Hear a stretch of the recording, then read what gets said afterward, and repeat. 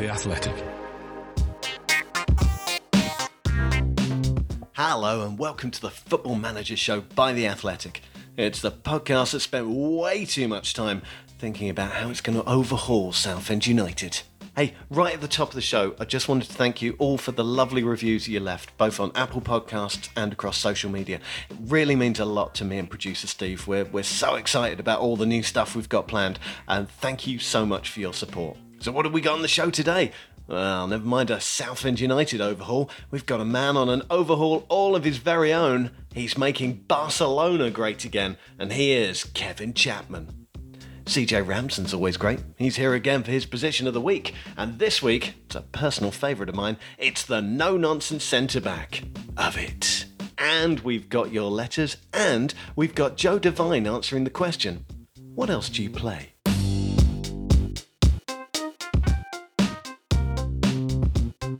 But first of all, let's talk FM22, because we're starting to get a better idea of what's changed. And there are changes, it seems. There are a few concerns online. I saw people saying maybe the features weren't that exciting, maybe not that much was going on. But if you bound over to Football Manager's website, you'll see some really interesting information on the match engine changes. And it seems these changes might be bigger than anyone expected. Now, on the face of it, there's a lot of talk about animations, and I like a nice animation. You know, I appreciate the turn of a good winger, but the more you read about it, the more you see that they're talking about fundamental changes to the match engine, the way that players move, the way that they twist and turn, and also, fascinatingly, the effect of fatigue on players. Now, it has been a thing. You'll have seen it if you followed the Schalke challenge on The Athletic, or indeed any of my teams, as they inevitably fall away in March because they've just been pressing and counter-pressing all year.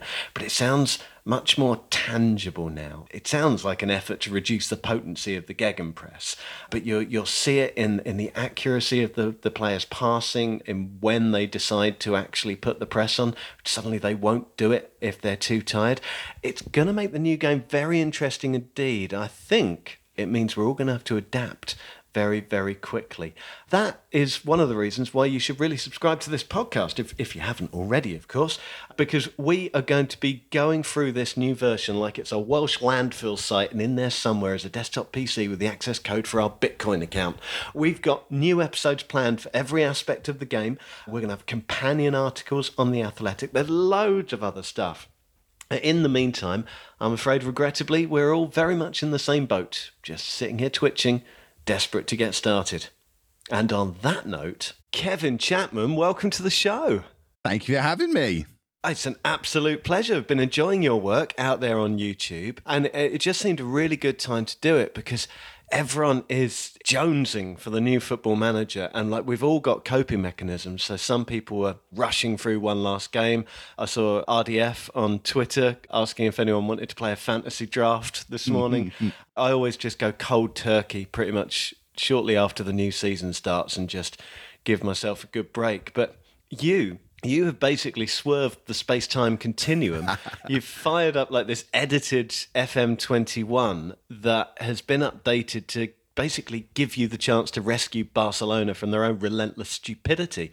First of all, how have you done this? I wish I could take the credit for doing it, but it's a collection of stolen ideas, basically. There's a lot of people in the FM content creator community who've all done little parts of it, and I've kind of brought it all together into this one big thing as the Barcelona save. But we've got a collection of mods. There's a mod off of the Steam Workshop from a guy called Sven, who has the real results from the last year for each of the major European leagues available to download as a mod. So the first thing I did was downloaded all the results from the big five leagues and put them into the game.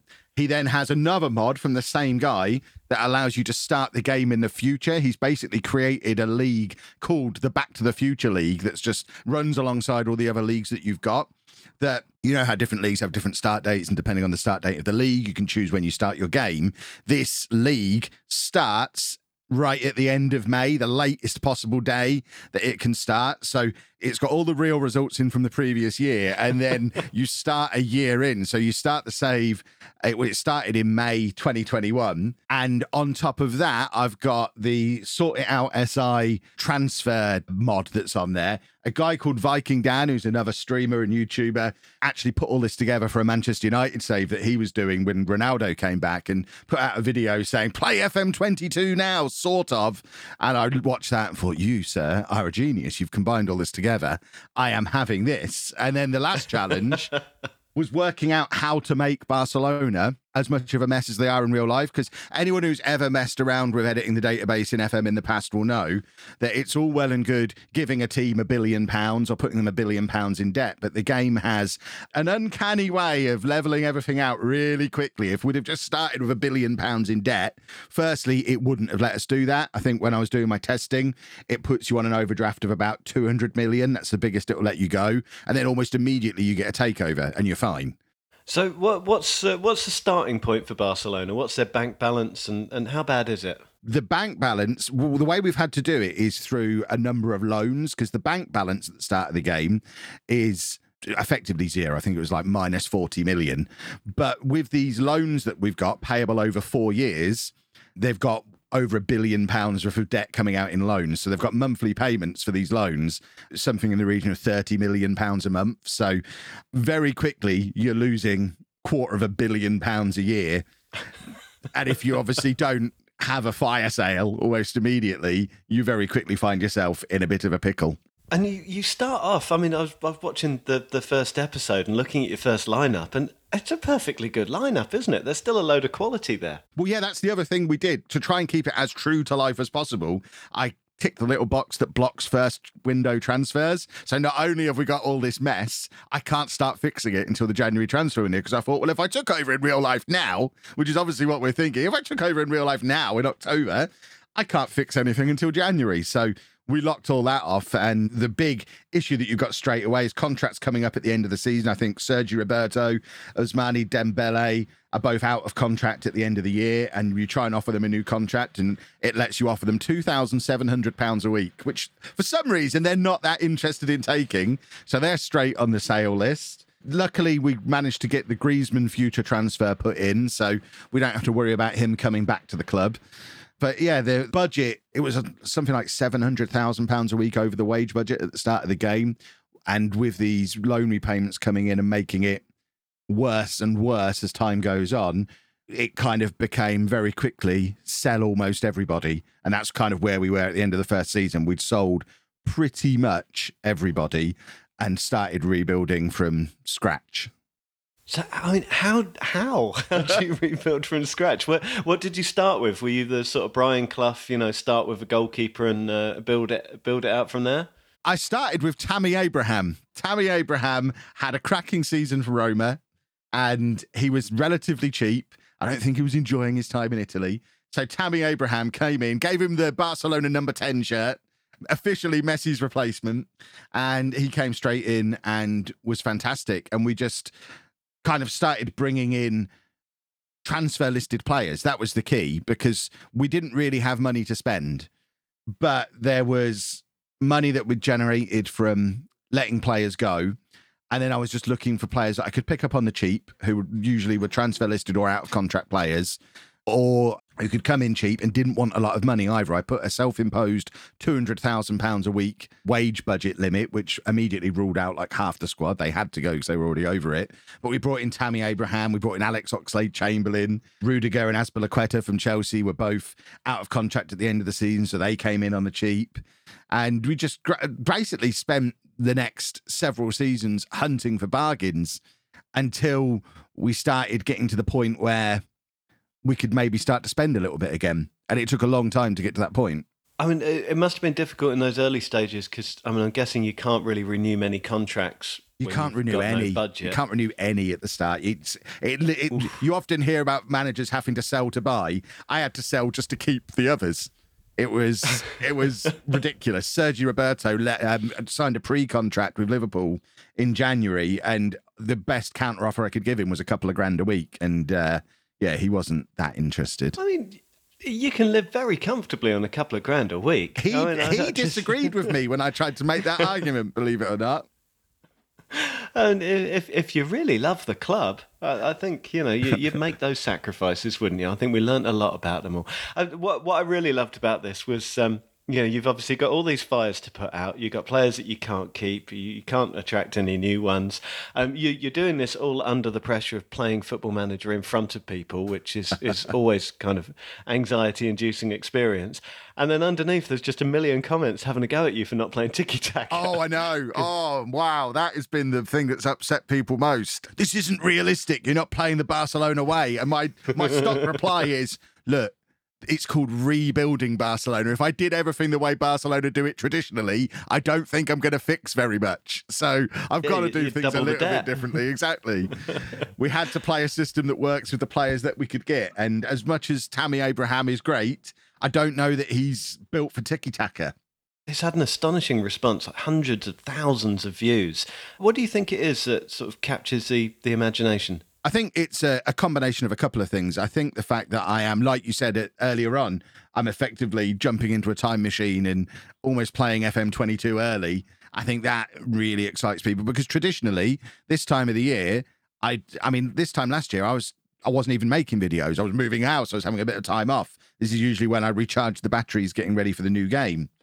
But I think the fact that we've found a way to play this season early has been a big thing. And I just think the Barcelona story has really captured people's interest as well. So many people, as soon as everything started to happen with Barcelona over the summer and the Messi story, I imagine a lot of people then were thinking, well, I know what I'm doing as my first FM22 save. And then I march along 2 months early, like, here it is, I'm doing it. And not only am I doing it, in the description, you can download the save file and have a go yourself if you want.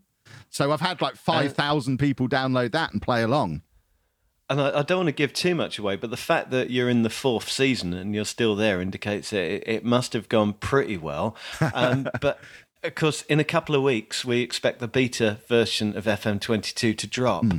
Are you going to be rebooting and doing the same challenge, but with, the sort of official data, or are you heading off somewhere else? I don't think I'm going to do Barcelona again because I don't think lightning will strike twice on the channel the same way again. And I think a lot of people will be doing it. I'll definitely have a look. I'll be really interested to see how SI have implemented it because it took me and a couple of other guys a full day, a full Sunday early in September to work out how to make the finances work and not have the game fix them for you. So it'll be interesting to see if they're able to do it within the current structure or if they've had to amend some of their built-in rules and things to make it work. So I'll definitely have a look at what they're doing. But I think I've kind of, because I've brought in so many new people to the channel off the back of this series, I've got people now asking what rebuilds I'm going to do next. So I've got a little bit of a shortlist forming now. There's the early suggestion was Arsenal because this was when Arsenal had lost their first couple of games of the season. It was all going wrong, and there was a few people suggested that. But then we had Derby have their points deduction and everything that's going on there. So people are saying, "Well, you've got to rebuild Derby now." And now the latest thing, taking a slightly different twist on it, is, well, how about you do Newcastle now? You rebuild, do the exact opposite. You've gone from $1 billion in debt. See how quickly you can rebuild a team with $1 billion to spend. So I've got options for sure. If you fancy having a crack at Southend at any point, that's another one that's been suggested. Yeah, that's another one that's on the suggestion pile. Definitely. It's a good game to play because you literally couldn't make us any worse at this point. The bar is so low you can't. You have to. It's one of those where it's pretty hard to get yourself sacked. It really, really should be. We've just been talking about some of the new animations and the overhaul of the match engine that's been talked about on the Football Manager site. Having a look ahead at FM22, are there any of those features that have really caught your eye that you're excited to test out? I mean, the big thing that stood out to me was, I think it was in the first of the videos that they put out, where they talked about how the plug and play gegenpress had been killed. And anyone who's been following my work for a long time and has seen the streamer showdown over on Twitch and the fact that I keep winning that with variations of a gegenpress, I'm a little bit afraid that my magic powers might have been taken away from me.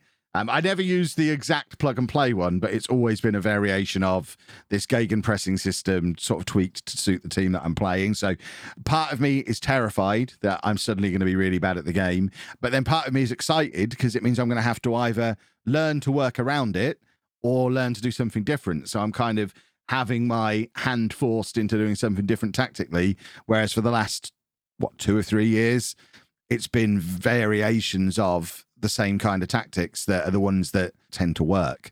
So that is definitely interesting. And just anything along the lines of AI tweaks. I know they've talked a lot about AI tweaks. I think AI tweaks were probably the big thing that was needed in the game. If you play it as much as I play it, I mean, I'm over 2,000 hours into FM21, you do start to notice some of the stuff that's a little bit, well, I would tweak that a little. And obviously the guys over there play it even more than I do, and I've obviously noticed similar things, and that stuff can only be beneficial as well. So I'm really looking forward to the new game, like I do every year, but really looking forward to it. That's excellent. I mean, we spoke to Zealand last week about streaming, and it is, as I say, it's something that loads of people try, but very few enjoy the sort of success that you two have had, or make it look so sort of natural and easy. What do you think it all comes down to? I think it's one of those things where you kind of get out what you put in. You obviously have to have that little bit of natural ability to talk fluently into a microphone and into a camera and not feel self-conscious about doing that. So that's a big part of it. But the other big part of it is just practice and skills that you can bring in from other areas of life. I know Zealand, you've used as an example. Zealand obviously has all of his background in broadcasting that he's able to bring in and apply to social media, and it's gone really well for him. Well, I've been doing podcasts for 12 years. I've been doing YouTube for 6 years. It's true when they say there's no such thing as an overnight success. It's often a case of just sticking at it and getting over the fact that, I mean, everyone who's ever done it, everyone who's ever been successful at it has had those periods of time when you're streaming to one person and it's your dad, or you put a video out and nobody cares, and you got to really, really want it to get through those times and constantly be trying to improve what you're doing and kind of hone your craft. We were talking a little bit before we hit record about all the ridiculous gear and stuff I've got in my house, but it literally is a case of when I'm not creating content, I'm figuring out how to improve the content that I'm making, whether that's with new tech, with new techniques. It's a long process. It's great fun, but you've got to be willing to really put the work in and work some crazy hours and constantly be looking to improve. I mean, some people just want to have fun with it, and part of me thinks I remember when it was just all about having fun, whereas now it's about tweaking audio levels and getting thumbnails designed because I can't use Photoshop. Well, where can we find more of you? First of all, where can we find the videos? The videos are on my YouTube channel, so youtube.com/Lollujo will take you there. Or if you just put Lollujo into Google, you'll find me on Twitch, Twitter, YouTube, everywhere. It's LOLLUJO. Here's another big tip for anyone looking to get into it. Pick a username people can say and spell, because I don't know what I was thinking. It's not even a word. The amount of misspellings you get at that is ridiculous, and people not being able to say it. But yeah, if you put Lollujo into Google, you'll find my YouTube, you'll find my Twitch, you'll find everything else.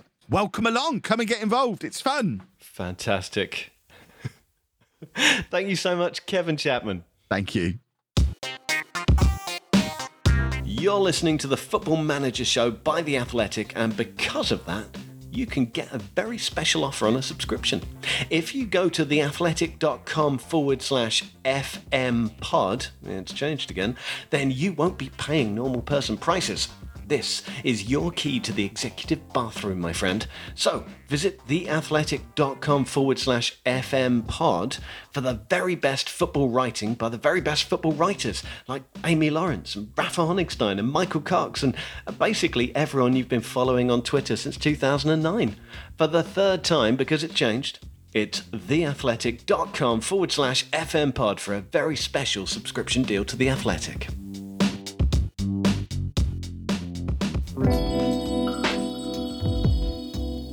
The Football Manager Show, Position of the Week. It's Position of the Week, and we are joined by Sports Interactive CJ Ramson. CJ, thank you for joining us again. Thanks for having me back. I'm very excited about this because, as you'll know, I tend to be a little, prosaic, maybe a little old-fashioned. I'm a middle-aged man, and that's my role in life. We're doing the no-nonsense centre-back. Preach to me about the wonders of this player. So it is literally as you imagine. It's a no-nonsense centre-half, heading everything, kicking everything. It's not a role that's kind of my go-to, because I'm a big advocate of playing out the back no matter what level I'm playing at. So this won't go well with play out of defence or won't go well with a ball playing defender. But if you do have a squad that is played towards direct football and you don't want your defenders kind of taking it off the keeper or taking it off the midfielders, then this is a kind of perfect role for you. So you're going to have some tactics that work here. So this is for a more direct and probably lower skill level team, isn't it? Most certainly. Or if you want to just play really direct as it is with a higher level team even, and you just want to make sure your defenders don't take too many risks on the ball, you will get a lot of clearances and longer passes from the back, which, unless you're planned and set up for that and you kind of have your forward players making those forward runs in the channels, then you might not get the full benefit from it. But when you have it set up in the right system, or if you're trying to play counter-attacking football or defensive football and hold on to a lead, it can be extra effective. Now, I guess your big benefit here is you're never going to have that thing. I think so many people play Football Manager and they're like, right, we are playing perfect football. We're going to build up from the back. We're going to pass it around. It always lasts right up until the moment where your centre-back just seems to pause and consider his life options and then suddenly gets tackled and you're 1-0 down, at which point you start reassessing your life choices. The big benefit is this guy is never going to do that. No, he will likely clear it before he had the time to think and take those touches. It's been effective for me when I've played much lower league, so League 2 or even further down the pyramid than that.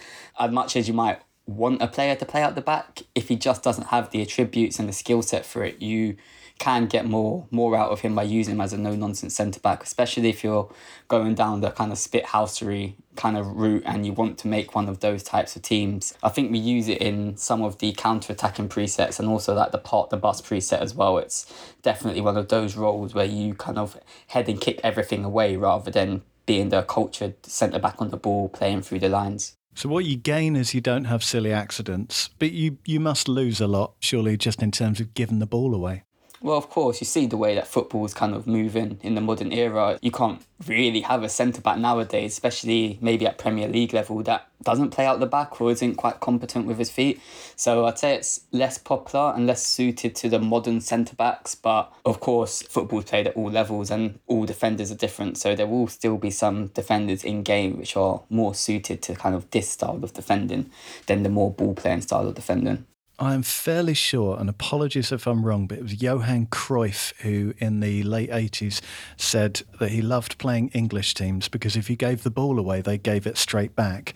That is something that this no-nonsense centre-back's going to do. But the very lowest levels of the game, are they very good for shutting out the other team's best goal scorer? You know, if you're up against someone who scored 20 goals in a season, can you grab one of these lads, set them to tight man marking and just watch nature take its brutal course?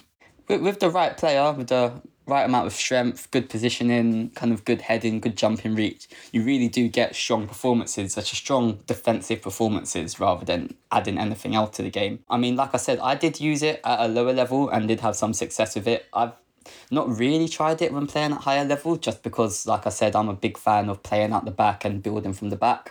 Even at Premier League level, there's some very robust defenders you can imagine. Even if you're kind of using like the Burnley type players as well. I've not used it personally with a team like that, but I imagine it would work really well. The only downside would be obviously retaining possession and giving the ball away. All right, that is the no-nonsense centre-back. God bless him and keep him. That was CJ Ramson, and we'll have another one of these for you soon. Cheers, guys. Awesome. The Football Manager Show, part of the Athletic Podcast Network. Yeah, it's time for your letters, your messages. Also, we discovered, well, producer Steve, you discovered that you can leave comments if you're listening on the app. I had no idea. There's loads of comments in there. Absolutely, yeah. So please do comment there if you can, and thanks very much for them. How are you? I'm all right. Much better now. 2 weeks on from super cold, I feel revitalised.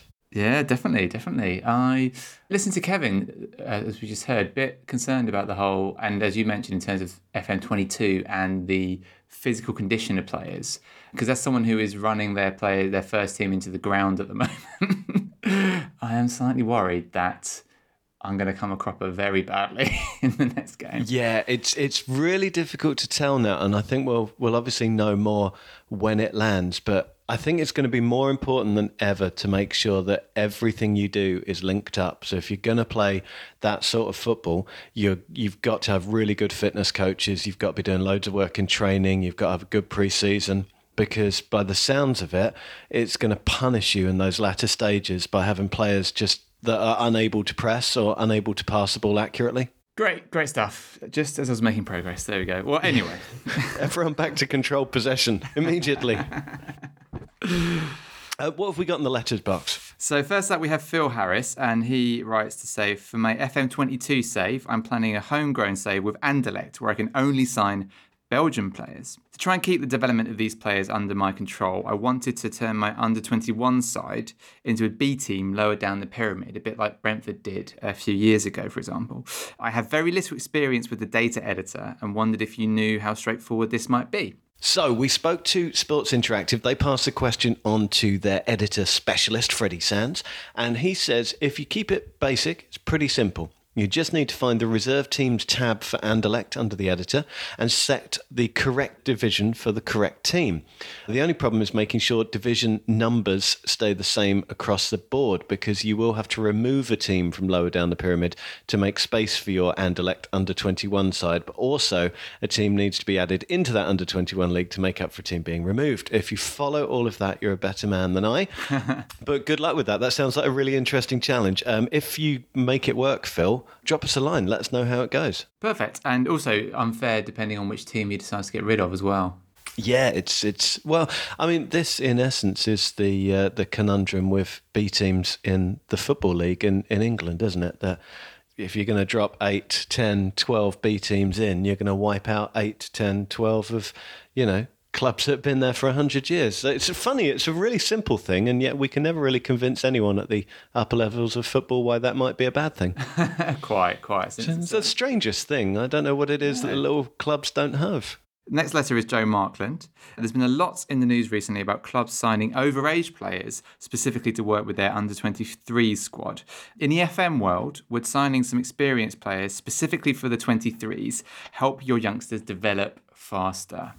I love this because I've been doing this for years, ever since you started having the ability to play a reserve team, which I think was probably CMO 102. I've just been unable to ever let my elderly players leave. And so I've convinced myself that it will be a great thing to have them, helping out with the kids, sitting at the base of midfield, just instructing them like Glenn Hoddle at Swindon. And I'm delighted to say there is actually something in it. Again, we took it to Sports Interactive. We took it to Andrew James over there. And he says, signing highly professional players with good personalities can raise the standards in training. And via mentoring groups, the personality type and certain traits of the player's game can rub off on the younger players they're grouped with. He says he supposes that adding them directly to the under-23 squads could help by potentially raising the ability of the squad and helping performances in matches, which aids development. But you do have to be careful, because if that player isn't happy about being stuck in the under-23s, then he might end up complaining, and then he's not a good role model at all. So sort of 6 of one, half a dozen of the other. I reckon you could probably get away with like one or two, and as long as you're being clear with the player and telling them that they're a backup option and that they've agreed to that, I love it. I love the fact that it legitimises something that I thought I was doing that was a bit weird. And which players in particular over there, literally 2 decades, right, that you've been playing that you've got particularly sentimental about that come off the top of your head? Oh, God, that's a really, really good one. It's the ones that have just been with you. Like when you've done like a rescue job, and you've got that deep-lying playmaker who is with you in League One, and he's come up all the way and he's not good enough for the Premier League. It's that sort of Glenn Whelan type player where you're just like, I can't let you go. Ooh. God, look at your leadership. Yeah, interesting. I remember on 0102 in particular as well, I think I kept Totti way beyond when it should have let go of him. But you can't, obviously, that's a very specific one. You can't get rid of the King of Rome, can you? No, good God, no. Good God, no. Right, next up is Liam Drake, and he writes in about MTK Budapest and asks, have you ever considered visiting and going to a game of a club just because you've managed them in the game? I vowed that once we were allowed to travel again, I would grace the Hideguti Nandor Stadium in Budapest, but I've since been warned that it isn't actually the friendliest of places in the real world and has some questionable stickers placed around the stadium. For some reason, that probably tied in with some of the behaviour of Hungary fans we've seen in recent weeks, may have put Liam off seeing his beloved MTK Budapest in the flesh.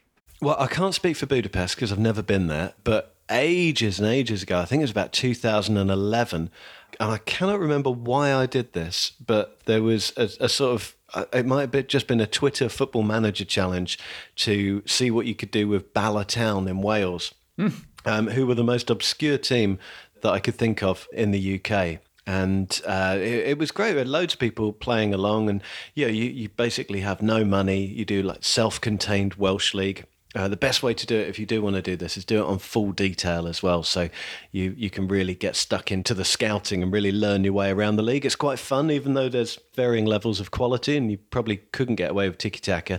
You really come to know all the players in all of the teams. Because anyway, it was just really good fun. And then I noticed Bala Town had qualified for the opening rounds of the UEFA Cup. And I got in touch with them, and they'd actually been reading about this on Twitter. And not only did I end up going along to interview everyone there for ESPN, but the chairman of the club actually invited me to stay over in his spare room. He took me down to the stadium, met the manager, went out to the pub, and just had and Bala is beautiful.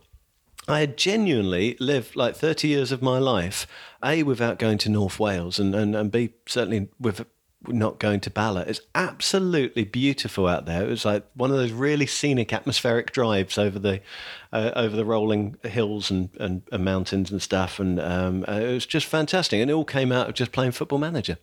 That's a lovely, very bucolic story. It really is. Oh. And also it feels like Bala would have been on your FM, say, the sort of team that would have benefited from a no-nonsense centre-back as well. Well, absolutely. Yeah. And who among us wouldn't benefit from a no-nonsense centre-back? That is the letters. If you want to get in touch, it's iMacintosh@theathletic.com. I'm on Twitter, Iain_games, and that's Ian with 2 I's. And yeah, it seems that you can leave comments on the app as well. Who knew? Joe Devine off the TIFO. What else do you play? Rocket League is the best football video game, in my opinion. Now, before I explain to you why, let me tell you what Rocket League is. If you haven't heard of it and you haven't played it before, Rocket League is car football. And I know that sounds bad, but I promise you it's not. It's car football. You play as a car, you play against other cars, and you play football. You try to score in the opponent's net. All the rules are the same, but it's with cars. Very exciting. Here's why I think it is the best game, though. Now, in terms of the game itself, the way it plays, the physics of the game, when you touch the ball, it doesn't get stuck to your car like it does in FIFA or in Pro Evo or many of these other football video games. When you move with your player, the ball isn't sort of compelled to stay with you unless you do a vicious turn left and get tackled.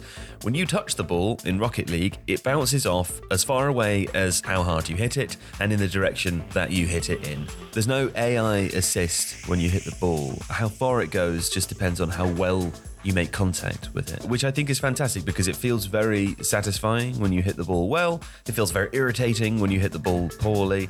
And of course, as you sort of level through the game and improve your skills and get better, the chances of you hitting the ball poorly are decreased and decreased. Now, that is to say, because when you first start, just hitting the ball is a good thing, right? When you're a low-level player or new to the game, just hitting it is great. When you're a sort of average-level player, being able to hit the ball relatively well, being able to score goals with intention, that's good, that's expected. And only really when you start to pass the sort of average user level of the game, you can start to control the ball pretty well on top of your car. You can start to fly very high through the air and be able to direct more accurate shots. You start to have a little bit more control over the way that you play the game. And that's really the reason that I love this game so much. I've played it for 18 months, and there isn't a month that's passed in that time where I haven't been able to say, I've learned how to do this new thing. I can see my physical improvement in front of me. I can feel myself getting better at the game, and that is extremely satisfying. That happens in sort of concert with you not really winning or losing many more games. The matchmaking system is very good, so as you rank up through the game, it pits you against harder opponents, and you're just as likely to lose the game as you are to win. So if you are somebody who does not enjoy losing in video games, then Rocket League is not for you, because the odds are that unless you're going to keep creeping all the way up to be a pro, winning and losing is going to be about 50-50 when you hit your ceiling. I also like this game because it is free to play. You can play it cross-platform, so I play with a friend of mine, he's on a PC, I'm on a PlayStation, and that doesn't prevent us from being able to play as a team. And finally, before I go on for too long, the other reason I like this game is because it favours people who understand how football works. It's amazing how many times now I'm watching an actual football game and I see a sort of a ball rebounded off the cross, or generally something from a set piece and it's headed in, and I think, wow, that really looks like a Rocket League goal. It has become my primary reference for understanding what a goal should look like. But the better that you understand football and the better that you understand positioning, probably the better that you're going to be at the sort of mental element of Rocket League. Rotation is a huge element of the team play when it comes to Rocket League. Understanding where your car is supposed to be at any given time, how to best support your teammate from a defensive and offensive perspective. And there's a real science to it, which takes time to learn, takes time to become comfortable with, but has also developed sort of organically within the community of people that play the game. They've worked out the most efficient, the best possible way to play this. And I think something that really stands the game in good stead and shows how impressively well made it was is that most efficient way of playing in many ways looks very similar to football. And that's why Rocket League is my favourite football video game.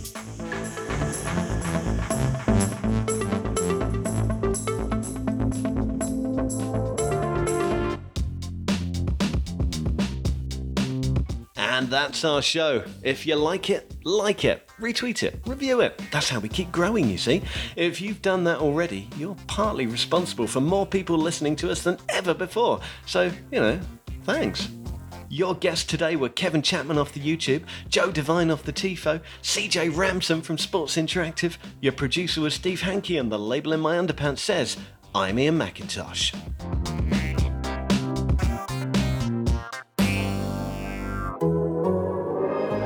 The Athletic.